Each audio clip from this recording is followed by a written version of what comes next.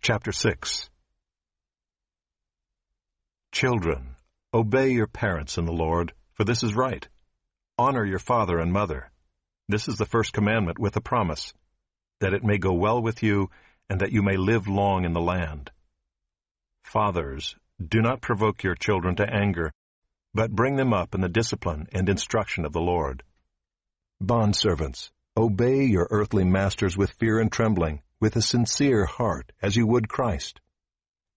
Not by the way of eye service as people-pleasers, but as bondservants of Christ, doing the will of God from the heart, rendering service with a good will as to the Lord and not to man, knowing that whatever good anyone does, this he will receive back from the Lord, whether he is a bondservant or is free.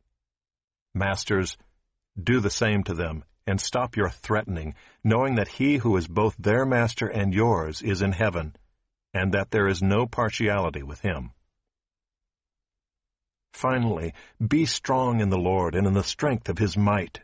Put on the whole armor of God, that you may be able to stand against the schemes of the devil. For we do not wrestle against flesh and blood, but against the rulers, against the authorities, against the cosmic powers over this present darkness, against the spiritual forces of evil in the heavenly places. Therefore take up the whole armor of God, that you may be able to withstand in the evil day, and having done all, to stand firm. Stand, therefore, having fastened on the belt of truth, and having put on the breastplate of righteousness, and as shoes for your feet, having put on the readiness given by the gospel of peace. In all circumstances, take up the shield of faith, with which you can extinguish all the flaming darts of the evil one, and take the helmet of salvation and the sword of the Spirit, which is the word of God, praying at all times in the Spirit, with all prayer and supplication.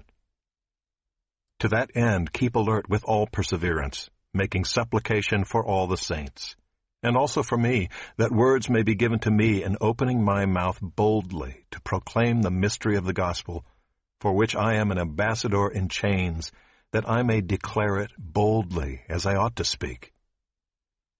So that you also may know how I am and what I am doing, Tychicus, the beloved brother and faithful minister in the Lord, will tell you everything.